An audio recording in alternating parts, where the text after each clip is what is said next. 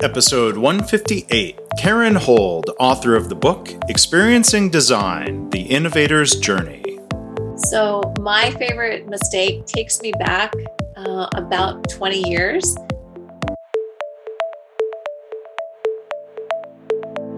I'm Mark Graban. This is My Favorite Mistake. In this podcast, you'll hear business leaders and other really interesting people talking about their favorite mistakes.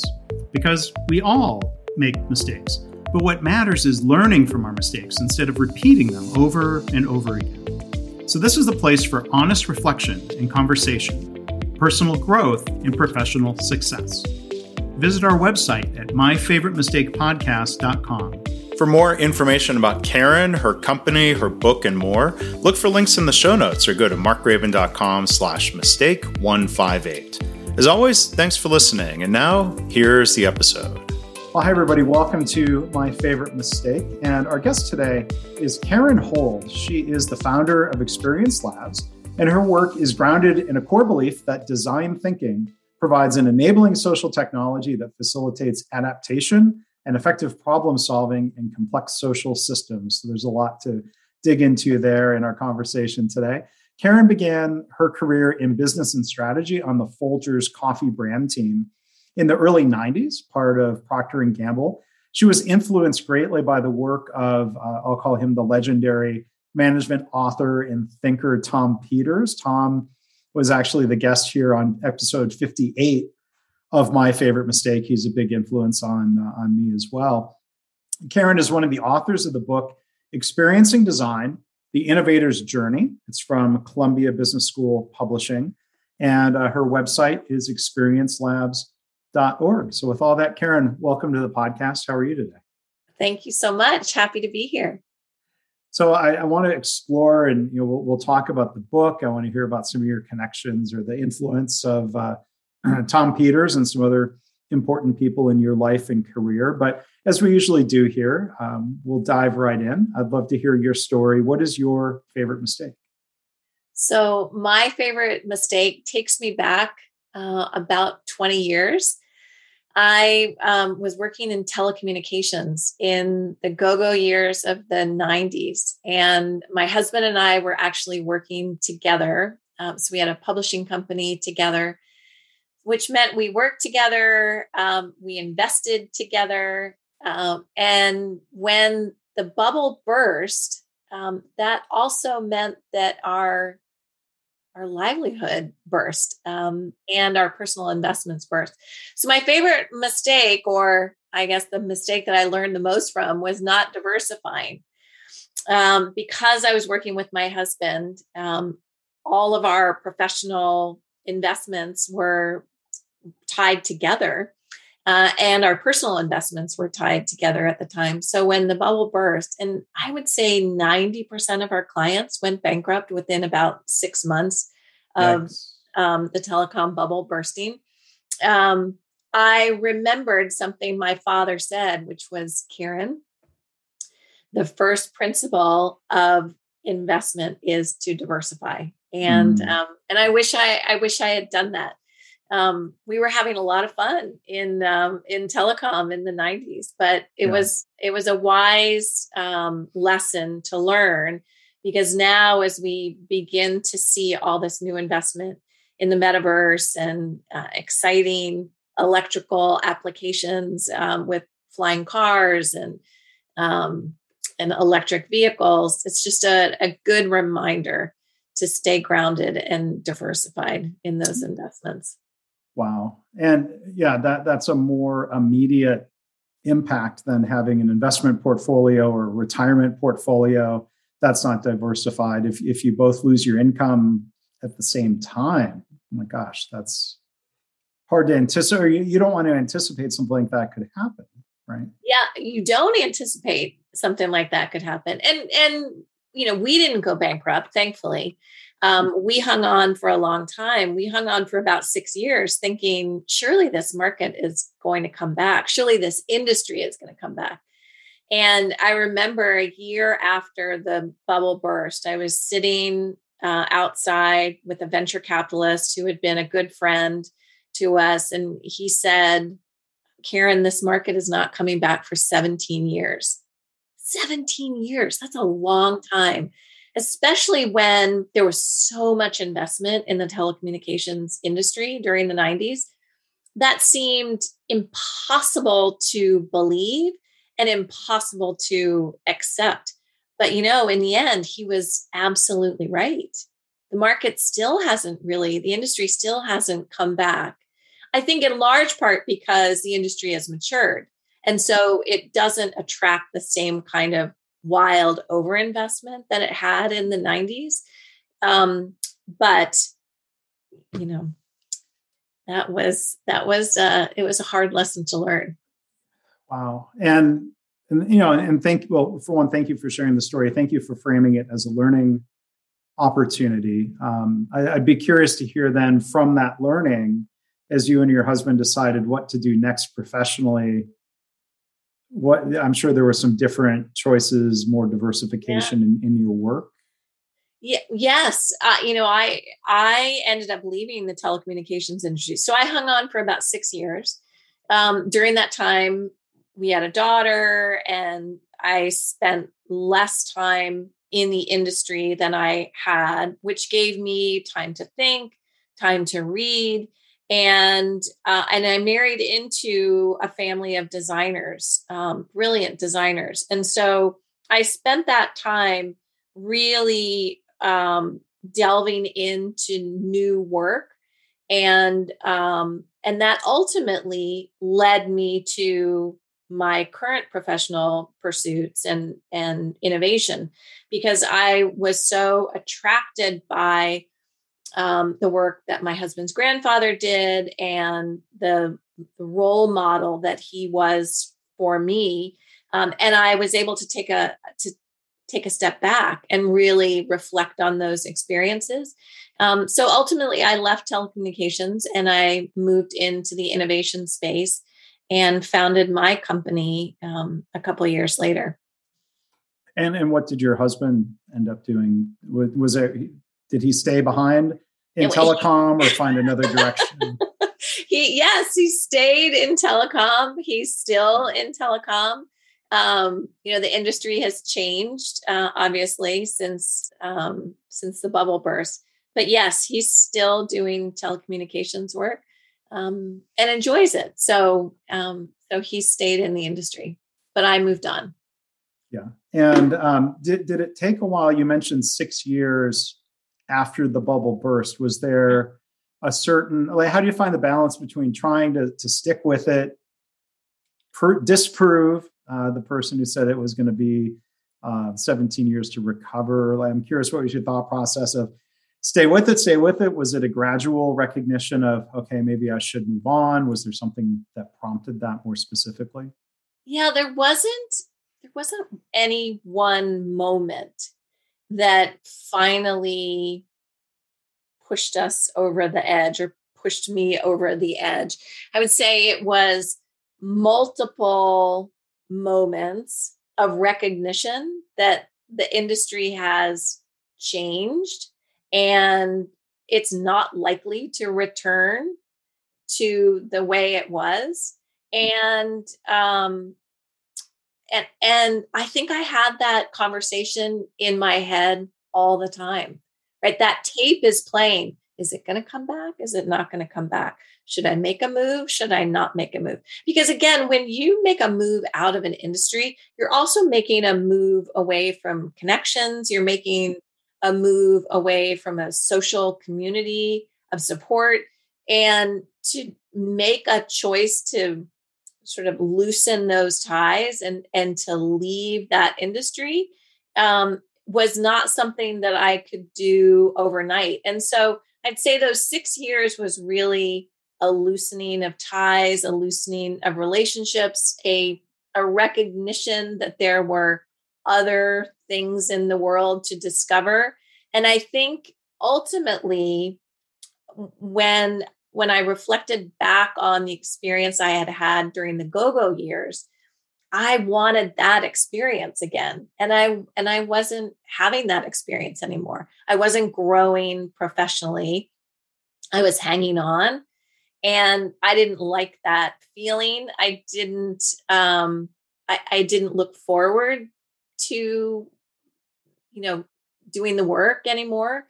And yet the world had moved on and there were exciting things to discover. And I wanted that again. Mm-hmm.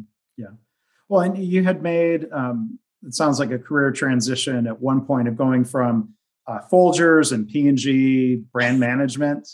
And then, I'd love to hear more about that work, and how Tom Peters, how his work helped you. But what was that transition from P&G into working in telecom? Yeah, well, that seems like a really radical shift, doesn't it? So when I went to Cincinnati and I took my dream job, and it was my dream job because I'd read In Search of Excellence when I was a junior in college. And I was so mesmerized, I think, by Tom's writing, if I can call him Tom's writing. I think he'd be okay with that. He's pretty casual. And I was so mesmerized by the intentionality of the way the companies he wrote about in his book organized themselves, built their brands, and delivered value for the customers that they were serving. And I wanted to work for one of those companies, and P&G just happened to be one of those companies. And so I actually interviewed when I was in college, and I didn't get the job, but I wasn't going to be deterred. I came back to Washington, where I grew up. I worked in politics for about 5 years, and the work was too slow for me. The amount of change that happened in politics and in policy happens very slowly. And so I decided to go to business school and get my MBA so that I could go back to this world that I had read about in Tom's book.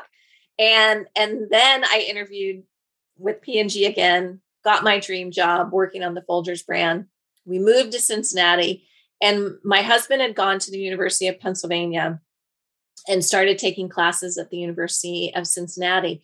And after his first semester, he decided that he was bored, and I don't know how he did this without my knowing, he signed up for all second year classes, his second semester of his first year, and wrote the business plan for a new business. And so on our third anniversary in August of that summer, he and my father conspired to put together the incorporation papers for a new business. And he said, I'm going to start this new business and I want you to join me. And, I was still a newlywed. Here I was at my dream job, but I was still a newlywed. And David had this big vision. His grandfather had been a very successful entrepreneur. And I thought, this sounds really exciting. So it seems very unlike me, but I took a big leap. It wasn't without some pain. We had to leave Cincinnati. We moved in with my parents for a year because we still owned a townhouse in Cincinnati that we hadn't been able to sell. And we bootstrapped the first year of our business, but we made it. And, within a year we were on our own. And within, I think, 2 years, we had moved out to Idaho, which was really a beautiful place to live and a really important place for our growth of our company, because we left behind the traffic and the busyness of city life to land in a very rural but beautiful part of the world in Sun Valley and Ketchum, Idaho, where we had extra hours in our day to think. And it was really that reflection and extra thought time that we had available to us that really allowed us to grow our business and aspire to do the things that we wanted to do. And you mentioned, family of designers, and you didn't do the name dropping. So I'll do this because I thought this was fascinating when I learned this, that so I have this right. Your husband's grandfather was Leroy Grumman of the Grumman Corporation from the aerospace field. Yes. So that's and nowadays Northrop Grumman, but a legendary name in aviation. Yeah. So, I mean, what sort of inspiration flows down through the family of his work as a designer and an entrepreneur? Well, his influence is extraordinary. First of all, he was a man of very few words. I never met him. He died in 1983, and I didn't meet my husband until 1988. But of course, he was such a profound influence on the family, and the stories were a very important part of the family dynamic and the family culture. And so because he was a man of very few words, I learned how to use another language, because he really didn't use an auditory language to communicate. And my mother-in-law really was not a talker either. Her favorite courses in college were drawing and design and color. And so I grew up in a family of lawyers. My dad was a lawyer, and he uses his voice every day in his profession. And so to marry into a family where you don't use an auditory language to communicate, it's not like they were deaf or mute or anything. It's just that they used a visual language to communicate. And so Grandfather Grumman really revolutionized naval aviation with the prototypes that he built. In the 30s, the Secretary of the Navy came to Grandpa and asked him to double the number of aircraft on aircraft carriers, because we were losing the war in the Pacific and we needed to figure out how to get more planes up in the air. And most aviation executives were trying to fold the wings of the plane, because all planes had fixed wing at that point. So they're trying to fold the wings up, and the wings lost the stability when you folded them up. So the story goes that Grandpa was sitting at the end of this long table with all of his engineers, brilliant engineers, describing their ideas for how he could solve this problem. And he was tinkering at the other end with an eraser and 2 paper clips and absorbing all of the information, but visualizing how the problem could be solved. He didn't speak a word. And the conversation ends at him, and he puts this prototype with this simple eraser and 2 paper clips on the table. And instantly everyone in the room knew that the problem that they had figured out collectively was really the problem of a pivot. And if you could fold the wing back like the wing of a bird, then you could maintain the stability in the wing, but also achieve the folding capability that was required to get that space saving that you needed on a ship. And so everyone in the room instantly knew what that meant. And none of it had happened with words, right? It had happened with this very simple visual prototype that was created with everyday objects. And then they took that simple prototype to the model maker and had a proper model made, and took that down to the Secretary of the Navy and put that wing design, a prototyped wing design, on the Secretary of the Navy's desk. And he instantly knew what that meant. So that wing design went into the Hellcat and the Avenger, which were really important planes for us during World War II and helped us win the war in the Pacific. Oh, that's such a great story about the power of prototyping. Like you might know the one exercise that's used a lot, where you're trying to build the tallest tower that you can with dry spaghetti and marshmallows. Yes. He would have excelled at that, I bet. He would have. Because like the punchline, I think, of that whole story is that MBA students, and you have an MBA, I have an MBA, so I'm not speaking out of turn, that MBA students do very poorly in that challenge because they talk about it. They try to design the perfect design, and then they don't have much time to execute, where little kids start tinkering and experimenting. Right. And kindergartners always outscore MBAs. That's right. I love that story. So there's the power of prototyping, and that's come through in software design and startup methodology these days, and maybe we can come back to that point. But there's a quote that you shared from Leroy Grumman: "A rough answer to the right question is better than a detailed answer to the wrong question." And that really speaks to me. Like a lot of the work I do of taking a pause to say, have we properly defined the problem? There's a related quote from a different engineer, Charles Kettering, says something like, "A problem well defined is half solved."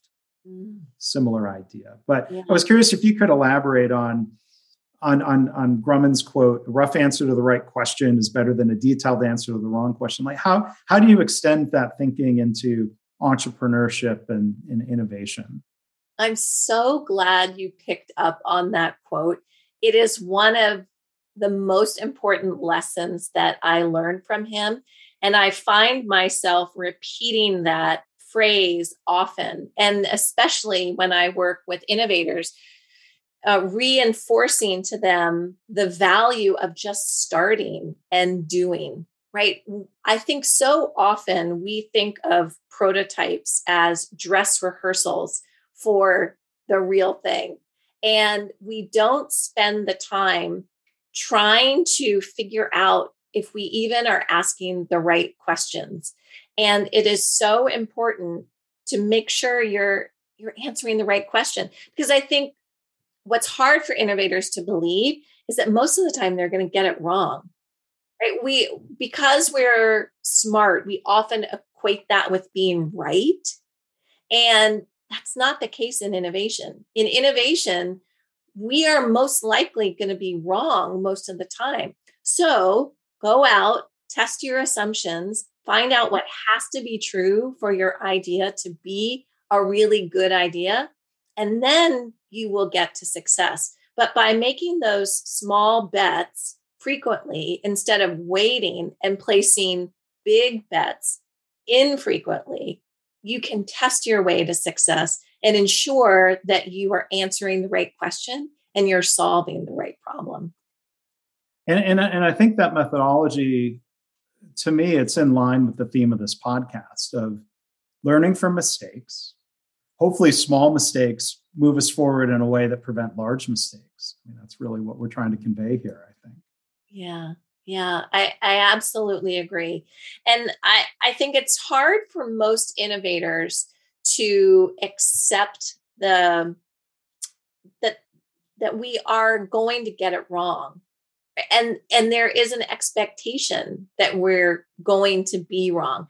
In Silicon Valley, the investors who are at the top of their game, VC investors who are at the top of their game, for every 10 investments they make, only 1.8 are successful. And they are the very best at what they do.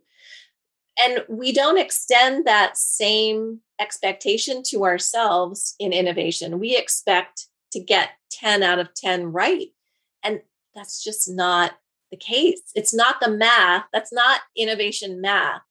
And so it's unrealistic to set that expectation on yourself and to set that expectation on others when they're in innovation.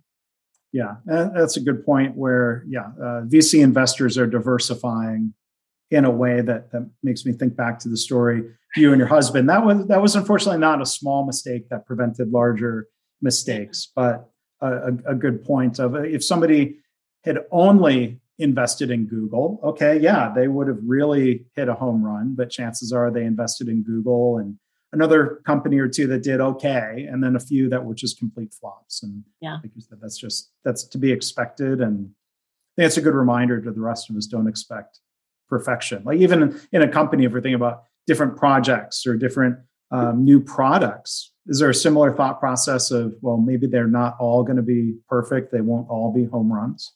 That's right. And what I like to tell people is that if you keep an innovation inventory, then some of those products, services, experiences that you've designed may not be a home run today, but if you keep them in inventory, they may serve a purpose later. But you have to recognize that the way innovation works is that the number of ideas that you have, the large quantity of ideas that you have, will actually yield more successful ideas. It's not about having a high quality of idea. It's about having a large quantity of ideas that will get you to a good idea. Yeah. So again, the title of the book, I want to come back to the book here, is Experiencing Design, the Innovator's Journey. And one of the endorsements on the back is from Roger L. Martin, who I'm a little bit familiar with some of his work when it comes to strategy. And when you use that phrase, what has to be true, if I'm correct, is sort of connected to his work on strategy, this idea of realizing you're not going to have a perfect strategy any more than you might have a perfect prototype, and that you have to move forward, iterate, test, evolve. Is that fair to say? Right. And I think what's important for people to recognize is that you can't prove a new idea. You can prove the assumption, or you can disprove the assumptions behind a new idea, but you can't prove a new idea until you put it out into the market. So the most important thing you can do as an entrepreneur is identify the assumptions that have to be true for your idea to be a good idea and to create value. And then go about the process of validating those assumptions. And either you validate them and you gain confidence in your idea, or you invalidate them and you make an iteration to your idea so that you get to success faster. And so I think that's probably one of the goals of the book. And so one thing I was going to ask you, back in your bio, you use this phrase, talk about the importance of effective problem solving in complex social systems. So there's two parts that I was going to ask you to unpack. Maybe first off, going backward, what is a complex social system? Well, I think that's every organization we work in. Yeah, sure, right. Sure. Yeah. I think the way we do work in most organizations, especially most big organizations, is in silos. And often when we work in our own particular area of expertise, we are working with other people who use a similar vocabulary and have a similar background that we do professionally, meaning they've been trained in a similar manner. So they recognize the same language, they recognize the same types of data that are used for decision making. And it's comfortable because we have a certain way of working within our particular area of expertise. But then, other divisions of that same organization have also developed their own particular language and their own particular way of working. And so we've got these silos in organizations that function independently from each other and are not able to collaborate and build products and services together because they don't have a way of working across those differences. And what we know about innovation is that diverse teams create much better results than similar teams, and teams that have people with similar experiences and similar expertise. You have to work across difference within the organization. But we all have grown up figuring out how to do our work in different ways. And so without the social structures, processes in place to work across that difference, most organizations, let that go by the wayside. And they don't build those cultures of innovation that require work across those silos. What I hear you saying is one of the keys, then back to that first part of the phrase, the effective problem solving, one of the keys is breaking down silos. Yes.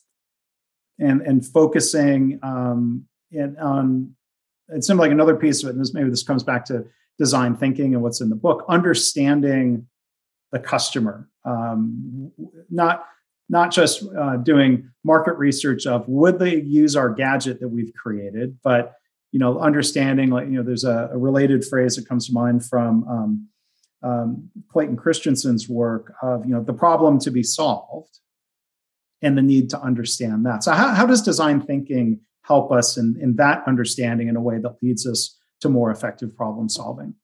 Well, let's answer that two ways. One is that when we're working in those silos, I think what happens is some particular divisions of organizations think that's not my problem, right? I'm not the marketing. Marketing gets labeled as being responsible for the customer. When in reality, everyone in the organization is a part of creating the experience that you're delivering to a customer, whether it's a product or a service, right? But in organizations where there are strong silos, customer ownership ends up being somebody's responsibility, and it's usually not mine, right? We recognize customers only as data points, but we don't recognize them for the needs. Then the other piece of this is that when we do have responsibility for the customer, we have to move ourselves from understanding that customer from our own perspective and our own experiences to really stepping in to somebody else's world and giving them the benefit of the doubt that they might be having a set of experiences that are different from our own. And that is the becoming and moving from egocentricity to empathy, which is absolutely critical in the work that we do in design thinking and really the work in creating value for our customers. And, looking at the book, I mean, people might think a book about design is focused on, the product that you're designing or the service that you're creating. But there's four chapters here on the discovery process. So why, for the listener here, the potential reader of the book, why is that discovery process so important? To what happens during that process? Yeah, well, let me back up one step and tell you that we wrote the book for the users of design thinking and really anyone that's doing innovation. Like you said, there are a lot of books out there that address the topic of how to make a better widget or how to create a better service. And that's not why we wrote this book. We really wrote this book for the people who were doing the innovation work to help them understand what it takes in terms of mindset and behavior shifts in order to do that work well. And so we've broken that into phases. We have a pretty repeatable framework format in the structure that we've written the book that creates some wayfinding for that. And you're right. We have a big section on discovery because we think that that first half of the innovation process, when we are trying to understand really what the attributes of our ideal solution are, require so many mindset shifts and behavior shifts in ourselves in order to be successful. And the rest of the work really depends on those fundamental shifts taking place in order for us to be really curious about the people we're solving for and be able to shift our own thinking to be able to solve for the people that we're serving. Yeah, and I flagged the page here. It talks about some of these mindset shifts. That's not an easy phrase to say. Mindset shifts. I say that very carefully. I stumbled over it. It could have been worse. Things that, I don't do work in innovation per se, but when I work with organizations around continuous improvement, like I think there's a fine line or a spectrum there. But, for one, it says, the shift from needing to be right and avoiding failure to a mindset that's willing to be wrong. And maybe there's a part there of willing to admit being wrong.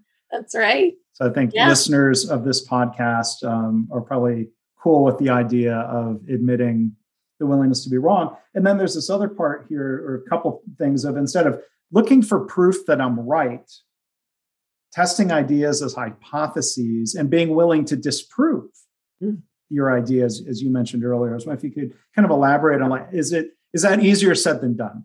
Oh, That shift. absolutely. Absolutely. I'm working with a set of innovators right now who are riding what we call the innovation roller coaster. The days that your assumptions are invalidated is a steep dive on that roller coaster. And the days where your assumptions are validated is, a great ride up to the top. But it's this constant moving from validation to invalidation. And it's not a ride that everyone is willing or able to take. I would say that for a lot of people, I would say for probably 75% of the people that I work with, innovation is a fragile environment to willingly step into. Because there's so much ambiguity, right? Again, back to this question about figuring out what the right question is to even be solving. There's a lot of ambiguity around that and a lot of discomfort that you have to be willing to accept. And not everybody is comfortable with that ambiguity.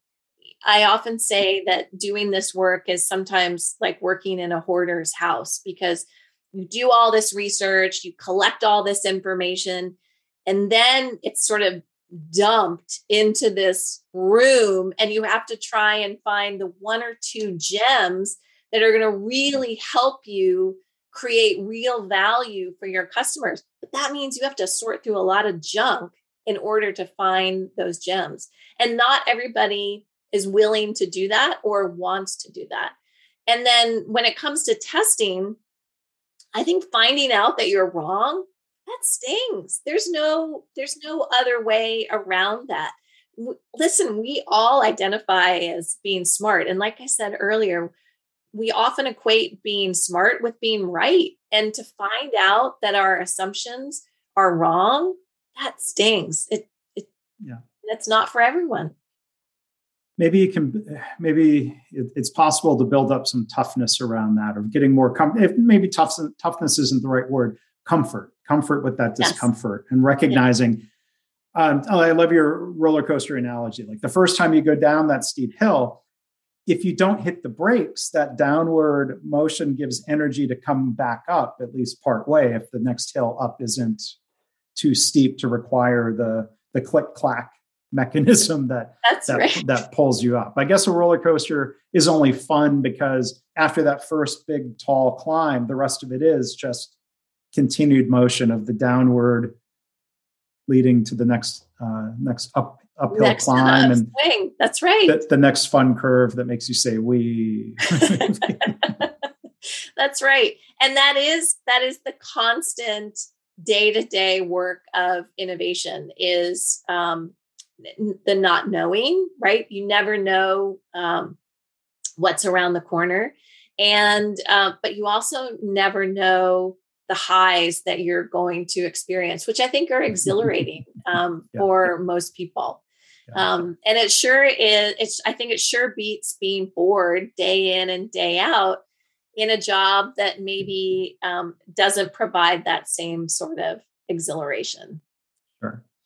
Well, and it could be exhilarating to have a book published. So let me come back to the book before we wrap up here.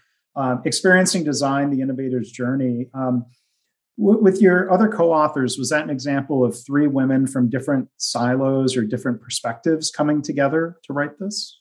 Well, I met Jean Litka, who's already a best-selling author. And I think this is her 6th or 7th book with Experiencing Design. I met her about 7 years ago, and she was writing she was just about to start writing her last book. And she sent out a call for papers or for stories, I think. And she was looking for stories of federal innovators in the DC area. And I'm based in DC. And so I think I just responded to an email that she sent out. Yeah. Hey, I'm working in innovation in DC. I know some people that are doing some interesting things.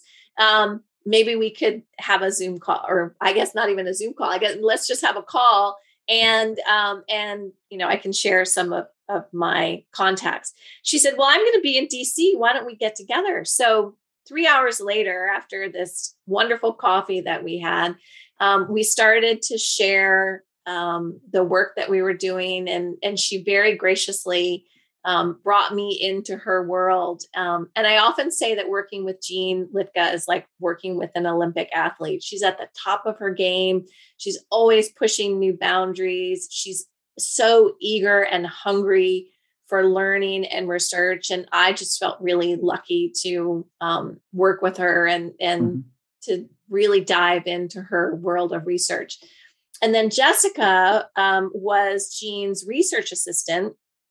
And we were having so much fun, the three of us working together, that we asked Jessica to come and join us. So Jessica's doing a lot of great work. She's based in Philadelphia, and she's doing a lot of great work in this field as well. So I feel very lucky and privileged to have two amazing co-authors to do this work with. That's great. Jean is at the Darden School of Business at the University of Virginia, a great school, of course. So I wanted to ask maybe one other question about the book, and it's a meta question in a way, not about the metaverse. A meta question about applying the ideas in this book to the writing of the book, namely, like with a book, can you test your way to success? And where there's certain assumptions of what must be true for this book to have an impact or to be successful? Absolutely. So we really used a design approach to writing the book. We immersed ourselves in the research, which is what we write about in the book. We made sense of the data that we found. If you had seen my office during that time, I had thousands of sticky notes on big blackboards that I used to try and find patterns in the data that we were collecting. And then, of course, we had to align all together on what we thought that meant. And sometimes we were aligned, sometimes we were not aligned. And we had to work through that, as any team works through, trying to develop a clear point of view on what we thought our data was telling us. And then we began developing some brand new frameworks that we had not used in any of our work before that could help us understand what we were trying to offer to our reader. And it was, and then of course because this is an academic book, we had to send this out for peer review before we ever published. So in that way, we did test it. We sent it out to colleagues of our own, but we also had to send it out as part of the peer review process. And these are blind reviews, so we don't know who was reviewing the book, and they needed to be able to tell our publisher whether they thought the world needed this book or the world did not need this book. I guess we did okay. They thought we needed this book. But at the very end, we were at the 11th hour, and we added a whole new section to the book, because in having conversation with the people that we were sharing our work with, and in really sort of wrapping a bow around the work that we had done, we realized that we needed a way for people to implement the entire, first chapters of the book. And we hadn't done that. And so we created this personal development plan that is at the end of the book. No wonder.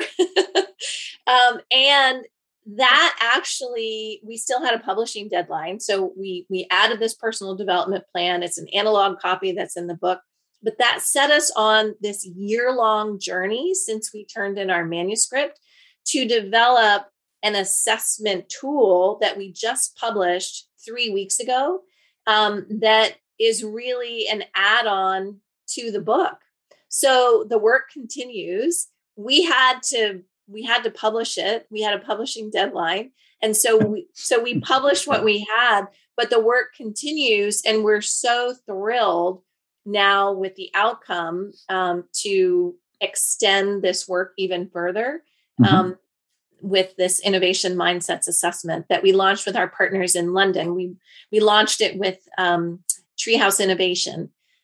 So anyone can take this assessment and understand their skill levels as it applies to the skill level that the minimum viable competencies that we write about in the book. Mm-hmm. Yeah. Well, it's a very interesting assessment here. Many pages of things where people do evaluate their. It's fair to say, evaluate how far you are along in that mindset shift. How far along you are in the mindset shift. Yes, and that's the innovator's journey. When we wrote the book, our working title was The Innovator's Journey, and at the 11th hour, our publisher said, we need to call this Experiencing Design. And then the second half tagline is The Innovator's Journey. And we thought, yes, that's exactly right. What we've written about is the transformation that you will experience in that journey when you experience design. And it really is that journey of becoming someone new in the process. And it's not a static moment in time. It is a journey. And the innovation mindset assessment will give you a snapshot of what that looks like today. And the personal development plan will then give you a way to help you develop as a person and work on those skills that you want to work on.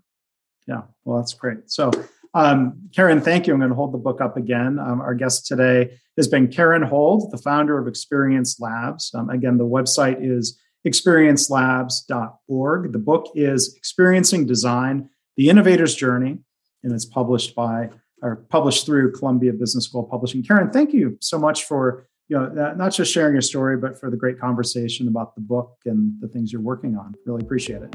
Thank you so much. It's been a treat. Well, thanks again to Karen Hold for a great discussion today. To learn more about her, to learn about Experience Labs and her book, look for links in the show notes, or you can go to markraven.com/mistake158. As always, I want to thank you for listening. I hope this podcast inspires you to reflect on your own mistakes, how you can learn from them or turn them into a positive. I've had listeners tell me they started being more open and honest about mistakes in their work.